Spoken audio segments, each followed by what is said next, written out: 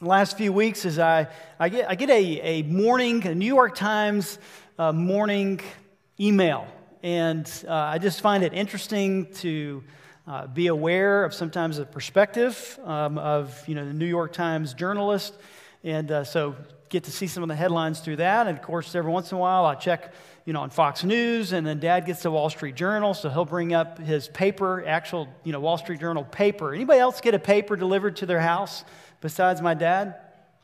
Okay, so he's holding strong. He's keeping the paper business, and he'll bring up the Wall Street Journal. And then he also gets the Week magazine. So after he reads that, we read the Week magazine, and Kim and Audrey love the crossword puzzles in the back, but there are some interesting articles in it too. But what's been interesting over the last few weeks is that each of those news outlets have had articles focusing on increasing thoughts of suicide and depression among teen girls. Now, I think this really goes beyond just teen girls. It goes beyond even the teenage years. It passes even the gender division of men and women. But as humans, we are good worriers. We know how to do that well. We don't have to go to worry class. We just are born with a tendency to worry, to be anxious. And this is true 2,000 plus years ago when Paul is writing to the Philippian church. He deals with the same thing. So it isn't anything new. I think there are definitely elements of our culture that have exasperated our human tendencies. The increasing technology, the seclusion of even remote work, and you don't even have to go in the grocery store anymore and see people. I mean, you could really seclude yourself, and those things aren't necessarily sinful, but if we're not careful, it tends to even be more anxious and be more consumed by worry. So let's see what Paul has to say to the Philippian church, and I think there will be many ways that we can apply this to our life today as well. Philippians 4. Now look at the latter part of verse 5. So the latter part of verse 5 in chapter 4, it says, "The Lord is at hand." This was important to the verses prior to that, as we saw how important it is to pursue spiritual unity. And it's going to be just as important in the words that follow this when he says right after that, "The Lord is at hand." There's a semicolon, so the thought is still carried through, even though the verse changes. The verse numbers aren't inspired by God. It's just something that helps us with organization. But it says, "The Lord is at hand," semicolon, "do not be anxious about anything, but in everything by prayer and supplication with thanksgiving, let your requests be made known to God. And the peace of God, which surpasses all understanding, will guard your hearts and your minds in Christ Jesus." So we see in these verses that we should replace worry with worship, and first of all, through your prayers. Replace worry with worship through your prayers. In that very first phrase there in Philippians chapter 4, 6, Paul makes it clear that worry needs to be replaced. I think it was my grandma that used to say, and Dad would kind of encourage her, "Mom, don't worry so much." And she would say, "Well, no, this is just Christian concern. This isn't worry." And she would kind of smile. I'm like, "Yeah, Grandma, you know what you're doing." But Paul says, do not be anxious about anything. So worry needs to be replaced. Now, the first point under that, this is kind of harsh when you first look at it. It is sinful. Wow, man, Pastor. Man, just jump on my toes already. We need to look back at Scripture, and I want to bring you to the point where, yes, maybe this will be convicting, maybe this will be challenging, but hopefully it'll be encouraging. Hopefully it'll help you to have some victory in this area. It is sinful. Look with me in Matthew chapter 6. So we're going to be kind of going back and forth between Philippians 4 and Matthew 6. Because Paul seems to echo some of the teachings that Christ gives in the passage of Matthew chapter 6, verses 25 through 34. But first of all, I'm going to highlight in Matthew 6, 3 verses that in 3 different times, Jesus himself says, don't be anxious. Okay, so Matthew chapter 6 and verse 25. "Therefore I tell you, do not be anxious about your life, what you will eat or what you will drink, nor about your body, what you will put on. Is not life more than food?" Now ask that to, teenagers and college students, and that's a difficult question to answer. Is not life more than food? Well, it is. He goes on, and the body more than clothing? Then Matthew 6:31, therefore, do not be anxious, saying, what shall we eat, or what shall we drink, or what shall we wear? And a few verses later, in verse 34, therefore, do not be anxious about tomorrow, for tomorrow will be anxious for itself. Sufficient for the day is its own trouble. Now, obviously, as humans, God gives us, and He wired us in such a way where when there is danger and when there's possibilities for danger, there is a certain instinct and kind of an alarm clock that God helps to go off to help us avoid certain things. But many times we go way beyond that, and we begin to worry and we're anxious about things that haven't even happened. And many times, more often than not, are not going to happen, but we worry, what if they do? What if this happens? Well, how will I be able to? And Jesus says 3 times, listen, don't be anxious. Don't be anxious. So as we allow ourselves to do that, first of all, we need to remind ourselves and understand it is sinful. This is not pleasing to God. Part of the things that we see, in this is that choosing to worry points to a trust problem. Choosing to worry points to a trust problem. Some of the verses that have been very important to me from as long as I can remember, Proverbs 3, 5, and 6, it says, trust in who? In the Lord with all your heart, and do not lean on whose understanding? Oh, man, that's tough.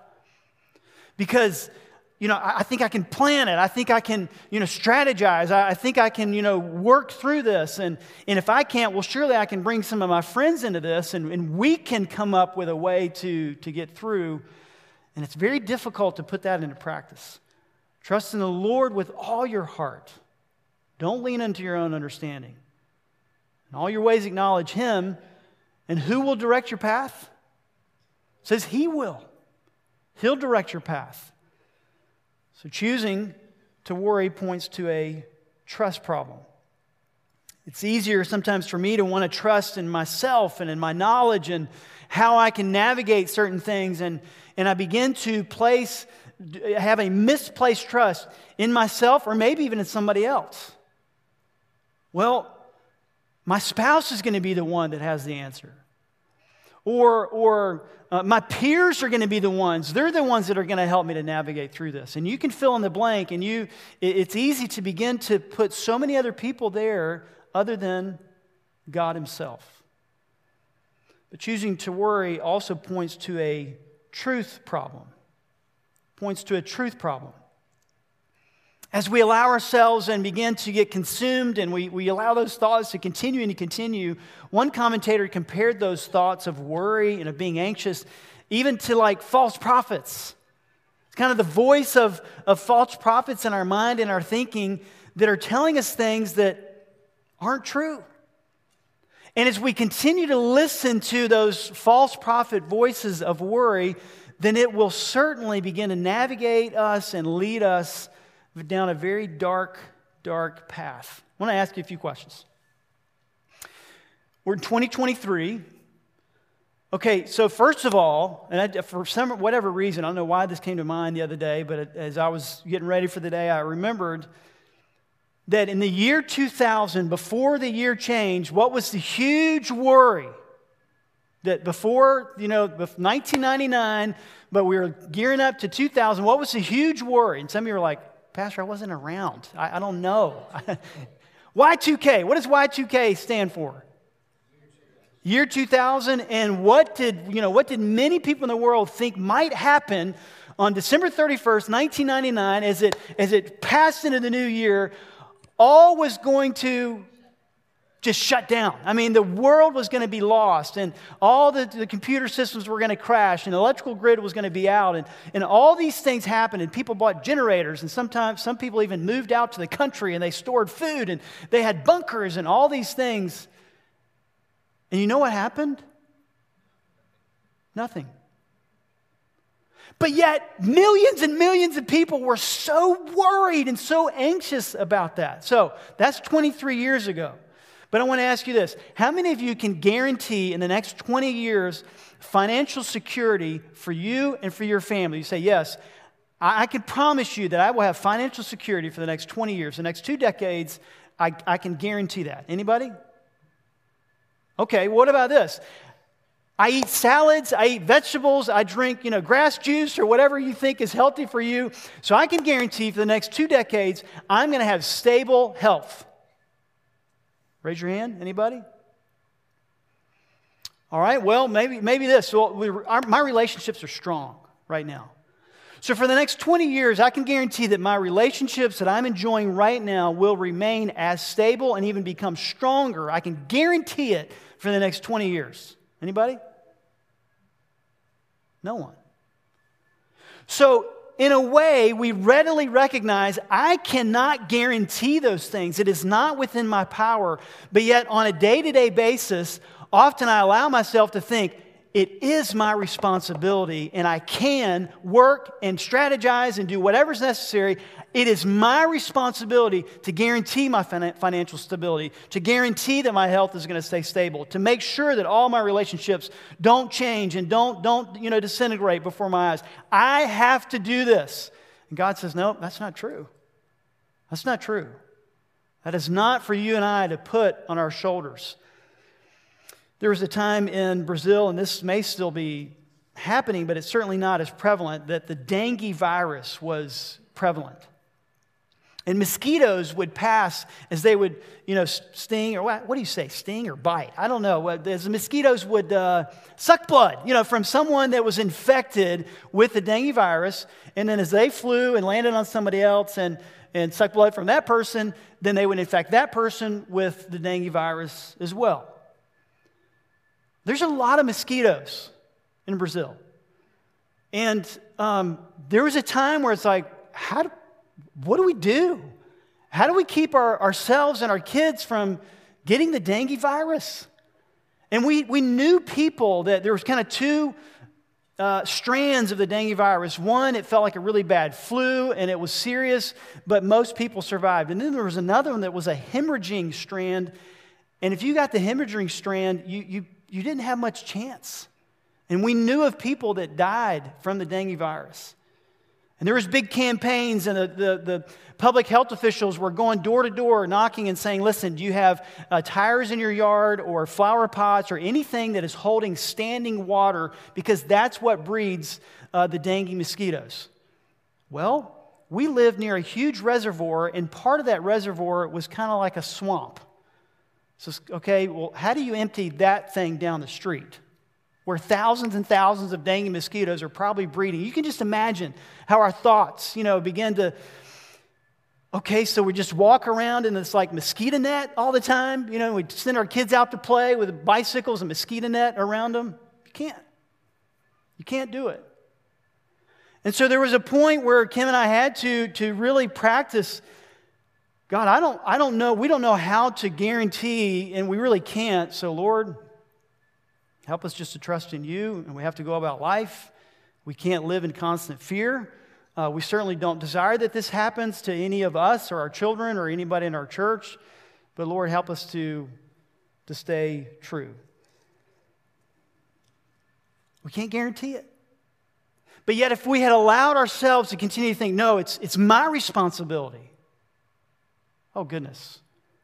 How dark a path that would have led us down, because it's not true. God is in control.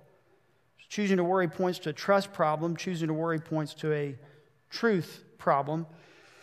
This goes all the way back to John 8:44 when Jesus says, you're of your father the devil, and your will is to do your father's desires. He was a murderer from the beginning. It does not stand in the truth, because there is no truth in him. When he lies, he speaks out of his own character, for he is a liar and the father of lies. This is one of the distractions that Satan tries, and he has many, believe me. You know that. But one of the things that he pulls out of his arsenal is, hey, can I distract the believers? Can I just consume them as they get anxious and as they worry and as they just get to a point where they're not really trusting in the Lord anymore, and they're struggling and they're not having victory? That's a win for Satan. But thank God it doesn't have to stay that way. We see, secondly, it's not only sinful, but it is worthless. It doesn't help me, and it doesn't help you.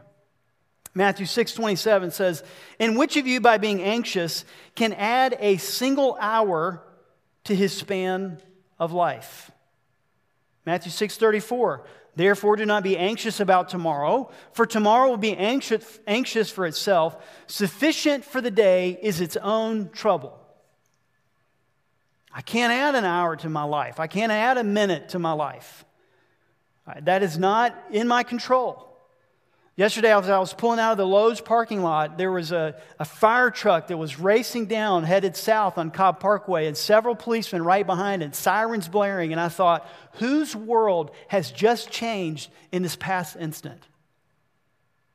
Perhaps someone just lost their life like that. Could have been my wife, could have been my child, could have been some of you that I love in this church family. How fast? But I don't have control over that.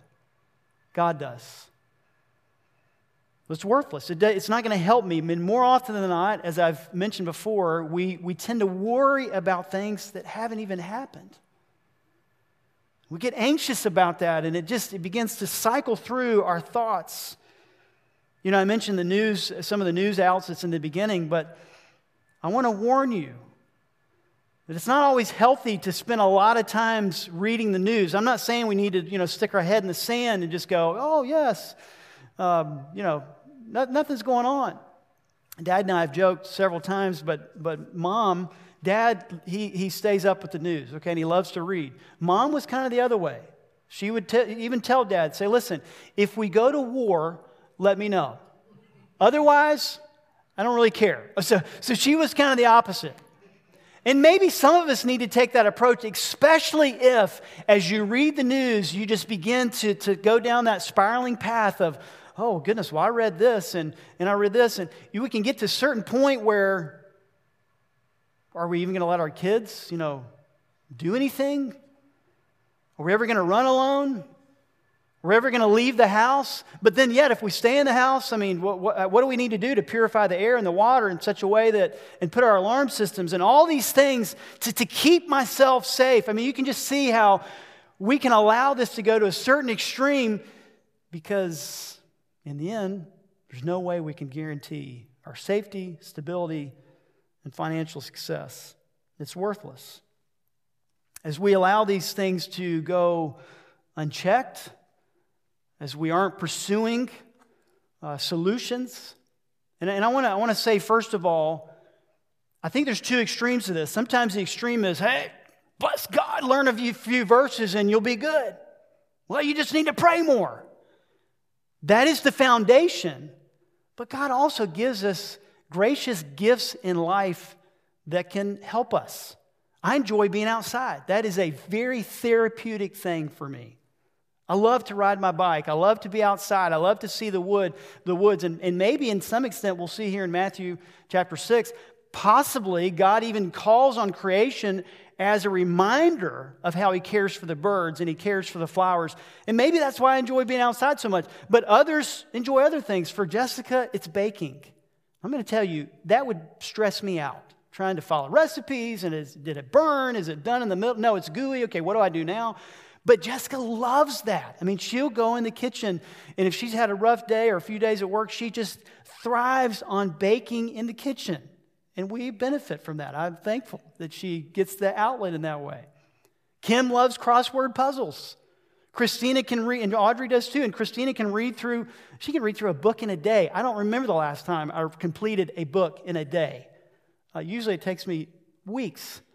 But she just reads, and because that's her outlet. There are many things that God gives us as gracious gifts as part of His creation and part of how He wired us to help us.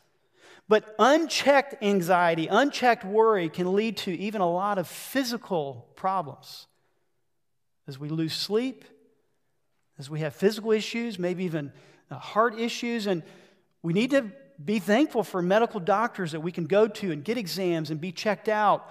But, there's an extreme of, okay, bless God, it's just this. Or there's another extreme of, well, I know what the Bible says, but I've got to find solutions in all these other areas. God's peace is the foundation. If we miss that, then we'll never find lasting and satisfying peace. Think of Exodus 4, verses 10 through 14. Moses, he was fearful. God called upon him to go and talk to Pharaoh, to lead the people out of Egypt. But Moses was anxious. Anybody remember why Moses was so anxious and worried? God, I can't speak well. Do you think God, it's like, oh man, Moses, thank you for reminding me. I forgot. God called Moses to that job. But yet Moses, because of being anxious and being worried about that aspect, for a while it delayed him on what God called him to do. God graciously allowed Aaron to speak for him, but that wasn't his original design. His original goal and his original plan was, Moses, you're the one. I'm going to be with you. I'll give you the words to say. What about Abraham? God called Abraham, and we look back at Abraham as a man of faith, but yet there were moments in Abraham's life, his wife he considered to be beautiful, and she probably was. And as they were traveling through lands, at one point, actually twice, Abraham said, listen, don't tell anyone that, we're just brothers and sisters. And again, it was a distraction, and it delayed Abraham from doing at that moment, and Sarah from doing at that moment, what God had called them to do. So physically, there are many aspects and many consequences even of unchecked anxiety, unchecked worry. And spiritually, there are as well, because that can pull us away and distract us from the mission and the journey and the path that God has called you to, and has God called you and me to accomplish, when we just begin to get consumed in our worry. Anxiety and worry can rob you of the peace that God wants you to enjoy. It's sinful, it's worthless, and then notice thirdly, it is worldly. Matthew 6, 31 and 32 says, therefore do not be anxious, saying, what shall we eat? Or what shall we drink? Or what shall we wear? For the Gentiles seek after these things, and your heavenly Father knows that you need them all. So Jesus reminds, as he's preaching this in Matthew 6, he says, this is common among those who don't know me as the Messiah. This is common among those who don't know, God as their Father. This is worldly. So in our head, and many times we'll acknowledge, yes, God is in control and God is sovereign. But practically, oftentimes we live as sometimes the pagans do. And we begin to think, no, this is something that I have to figure out. This is something that's on my shoulders, and I've got to, guarantee this. And again, we're not trusting in the Lord as we should, and we're not thinking truthfully as we should. And Jesus says, hey, that's worldly. That is an attitude that should not be of someone who is a Christ follower. This is something that the Gentiles do. Now, Christians, we face problems in our life. And you're like, Pastor, you say that again. All right, I will. As Christians, we face trials and problems in our life. Amen? Sometimes they're hard. They're difficult. There are dark days and weeks and months and sometimes even years.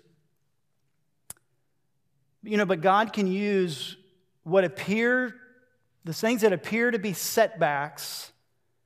God can use those as stepping stones in your walk with Him.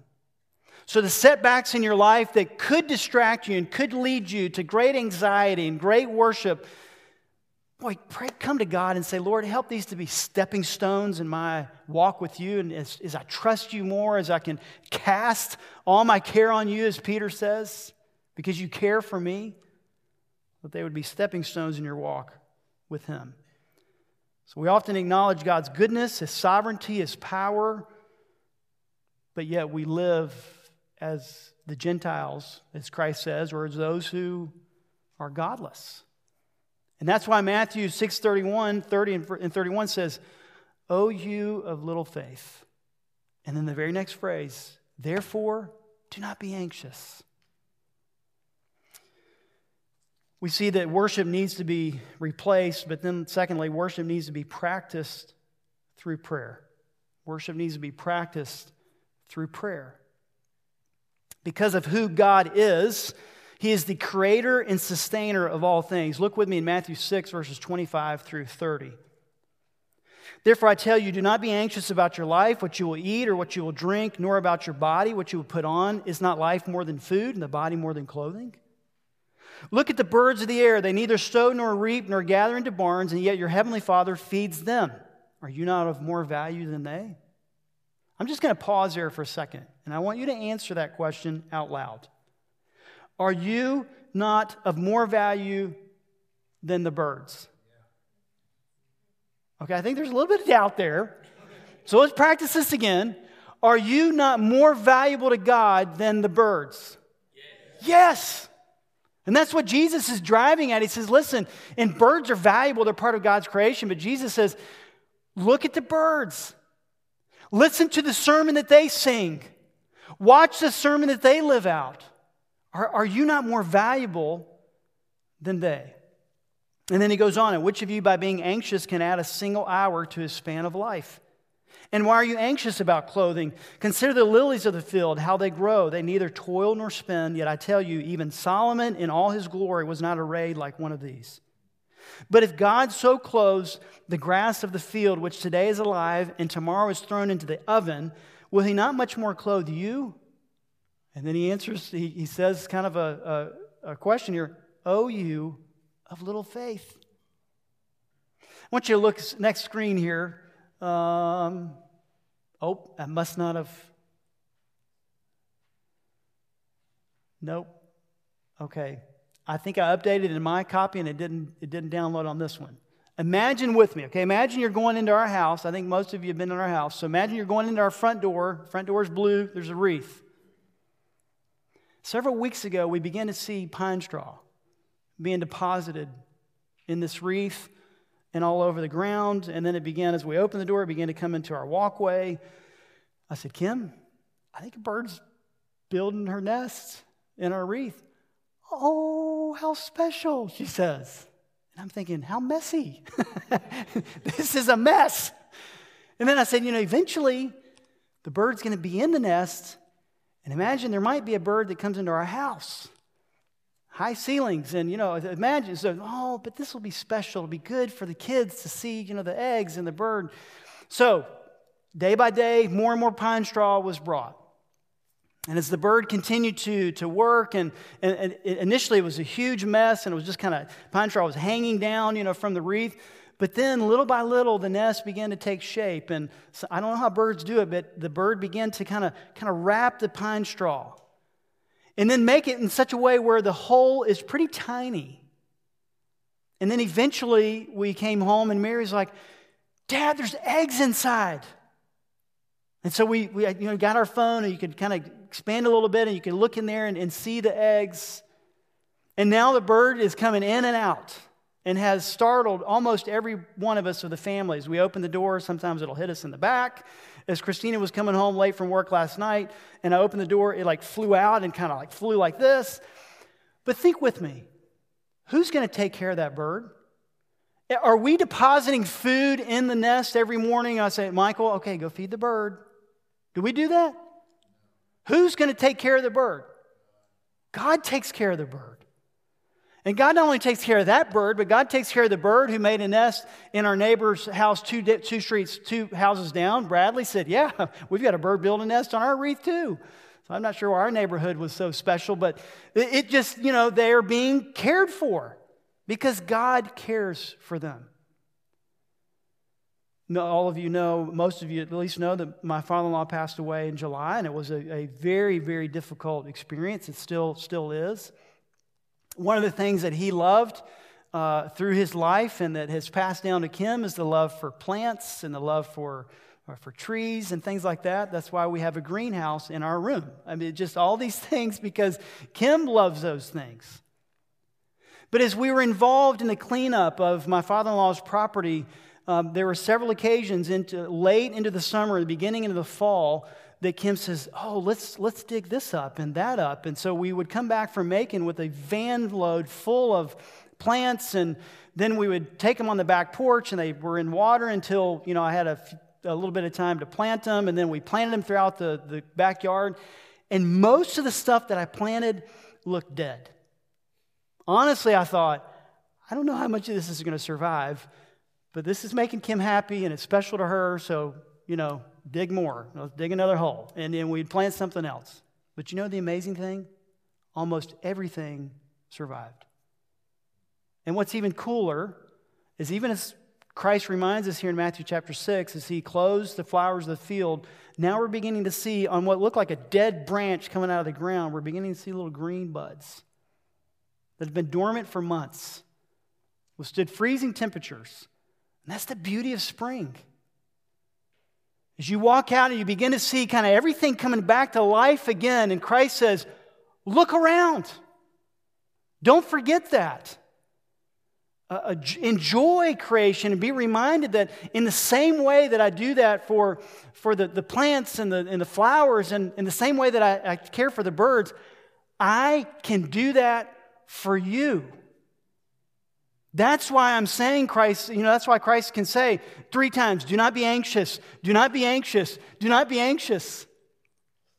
But yet often when I am preaching a totally different sermon in my head, in my mind I'm thinking, man, yeah, but what about this? And what about this? Well, how long will this? Well, what happens when this changes? Or God says, think about who I am as creator and sustainer of all things. But not only is he the creator and sustainer of all things, it also says that we also see in Matthew chapter 6 that he is our provider. He is our provider. In over 2 decades of vocational ministry as a church planter and in construction and in ordering even resources for the church, I've had many talks, either personally or on the phone, with people that I was ordering supplies from. It may have been a load of bricks, it might have been a load of sand or cement, or it may have been Bibles and Sunday school curriculum, but oftentimes they would say something like this: let me check with my supplier, see if we have it in stock, and I'll see how fast I can get this stuff to you. And God's reminding us in Matthew chapter 6, I am your supplier. Talk to me. Come and see me. Matthew chapter 6, we see in verses 31 through 33, therefore do not be anxious, saying, what shall we eat, or what shall we drink, or what shall we wear? For the Gentiles seek after all these things. And then notice, and your heavenly Father knows that you need them all. But seek first the kingdom of God and his righteousness, and all these things will be added to you. In this passage, and also in Philippians chapter 4-6, we see first of all that we can talk to God. And that may not be new to you. You may say, I know that, but think about it. Think a little bit about that for a minute. That you and I can talk to God himself. I've had a problem. I've been trying to resolve something with our life insurance policy. And no, I'm not upping Kim's life insurance to do anything to her or anything of that nature. But we formed a trust recently. We're trying to get things in order just in case. And I've been trying to list our trust as a contingent beneficiary on our life insurance policy since the beginning of December. And I've called, spent much time on the phone. I've gone through what they told me was the process online and by sending emails. I've tried to use their portal, but it still hasn't happened. I haven't been able to speak with someone who can solve the problem. And it's frustrating. You've experienced that. It's maybe you've talked to an insurance company or to a company that you purchased something from. I know Anna has with the bed she ordered. Have you gotten it yet? No, she hasn't gotten it yet. She knows what it's like. And you can identify with that. You can't get there. Maybe an airline, you trying to get credit from a flight or you're trying to reschedule a flight, and nobody seems to help. Like, no, you need to talk to this person. And then they say, no, well, you're really supposed to talk to that person again. We'll never get that with God. We'll never get a bounced email. We'll never get a voicemail that's like too full and you can't even leave a message. We won't get an out of office message. We can talk to God. Philippians 4:6 reminds us of that. Do not be anxious about anything, but in everything by prayer and supplication with thanksgiving, let your requests be made known to God. Praise the Lord for that.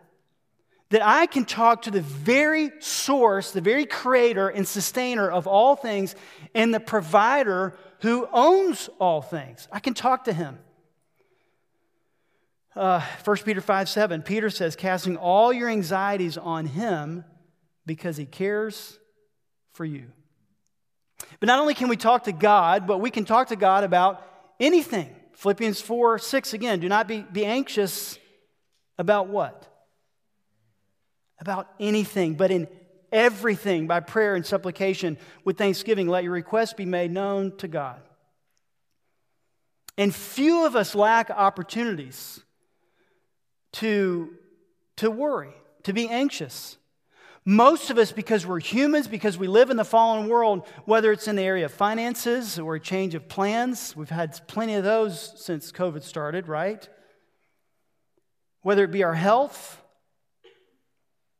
relationships that begin to seem to experience difficulty. We fear failure. We may think God has called me to this,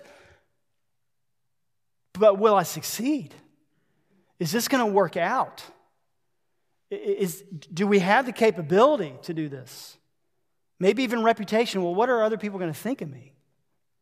How do other people look at me? And so we have plenty of reasons to worry and to be anxious. And all of those reasons, Paul says to the Philippian church, those are reasons, every one of those reasons are reasons that should call you to say, then go to Christ. Then right away, take that you're anxious about, and in that, go directly to God and talk to Him about it. We see that in the book of Psalms. Sometimes it's really amazing to me how blunt and how honest the psalmists are. Where they'll even question God. God, do you bless the wicked like that, but yet I'm suffering? But then typically at the end of every psalm, you see the psalmist come back around and says, but God, you're my refuge. God, you're my strong rock. God, you're my shadow. God, because in Psalm 63, I believe it is, God, your steadfast love is better than life. And because of that, my lips will praise you, God. We can talk to God about anything. Sometimes we think of prayer like maybe ordering something off of Amazon. We were in Macon on one occasion. Dad was with us, and Dad saw a coffee maker that my mother-in-law had in her home there in Macon. And he ordered it from Walmart, there on the spot in Macon. By the time we got back to Ackworth that evening, the coffee pot was on our doorstep. And now that's not even, we even don't even think a whole lot about that. Yeah, we'll get it in a couple hours maybe. But surely within 24 hours. So whether it's Amazon or Kroger Click List or Walmart, we expect, we make the order, and it shows up. And if it doesn't show up, then we go through the rigmarole. Okay, well, who do I talk to? Where's my package? And sometimes we think that prayer is like that. God, this is my request. Where's the answer? I'm ready. You're not answering? But Tony Evans, I like this phrase. He said, prayer is relational communication with God. Prayer is relational communication with God.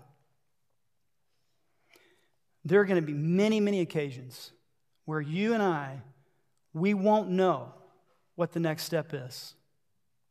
We won't know exactly at that moment, okay, what do I do in this financial situation?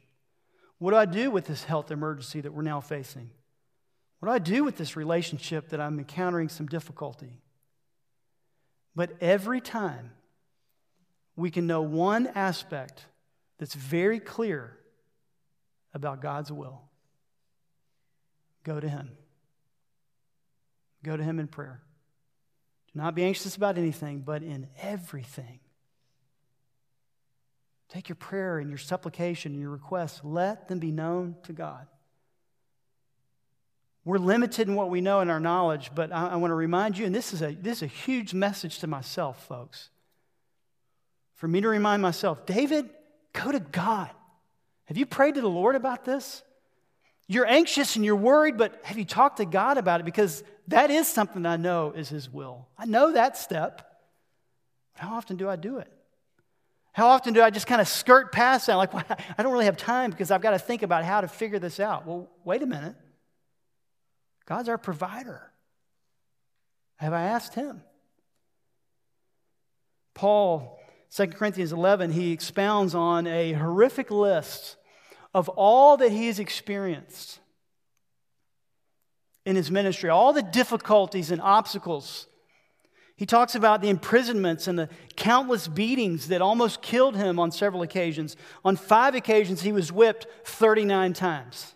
I don't think anybody in this room could say that. Yeah, on 5 occasions, I was whipped 39 times. No. On 3 times he was beaten with rods. 1 time he was even stoned and left for dead. He talks about, a shipwreck. He talks about danger in the city and danger in the wilderness and danger from his own, referring to the Jews, the unbelieving Jews who persecuted him. And he goes through this whole list. And we look at that list and think, wow. And that was one of God's very special servants who wrote so many of the letters and so many books in the New Testament. Even this book, we're to be reminded, he's in prison writing this book. But yet in all of that, at the end, Paul comes in 2 Corinthians 11:28, and he says this, and apart from other things, there is the daily pressure on me of my, this is an interesting word choice, of my anxiety for all the churches. Of my anxiety for all the churches. Now, we can ask Paul when we get to heaven, and then we can ask the Lord together. We can kind of say, Lord, when Paul was anxious, when he was worrying about the churches, was that right? I'm not exactly sure, but I do know one way that Paul responded to those feelings of being anxious for the churches, of being worried for the churches. He prayed. We see in Philippians 1:3-4, the beginning of the book that we've been going through. I thank my God in all my remembrance of you, always in every prayer of mine for you all, making my prayer with joy. In 2 Corinthians 13:7, be reminded, was the Corinthian church just thriving and always just a real joy? And whenever Paul would hear the Corinthian church, it just automatically brought, ideas of unity and of a family, church family singing Kumbaya, around a bonfire. Is that what happened? The Corinthian church was problematic. But yet we see in 2 Corinthians 13:7, but we pray to God that you may not do wrong. Not that we may appear to have met the test, but that you may do what is right. So Paul, a very strong person in the faith, he also, I believe, had struggles with worrying and being anxious about the church, but his response was the same that he told the Philippian church to do. Go to God in prayer. And he prayed for the churches. He says, we're praying for you that you do what is right. That's what we need to do with our children, parents. It's easy sometimes to worry and be anxious and think, well, if my child doesn't change direction and attitudes, where will this lead them down the road? God, help me to pray. Help me to do my best and then give it up to you in prayer and allow your peace to guard my heart and to continue to help me to be faithful and loving the whole way. Paul did that with the churches. 2 Corinthians 13:9. Your restoration, Paul says, is what we pray for. 2 Thessalonians 1:11-12. To this end, we always pray for you, talking to the believers in Thessalonica, that our God may make you worthy of His calling and may fulfill every resolve for good and every work of faith by His power. So that the name of Jesus, our Lord Jesus, may be glorified in you and you in Him, according to the grace of our God and the Lord Jesus Christ.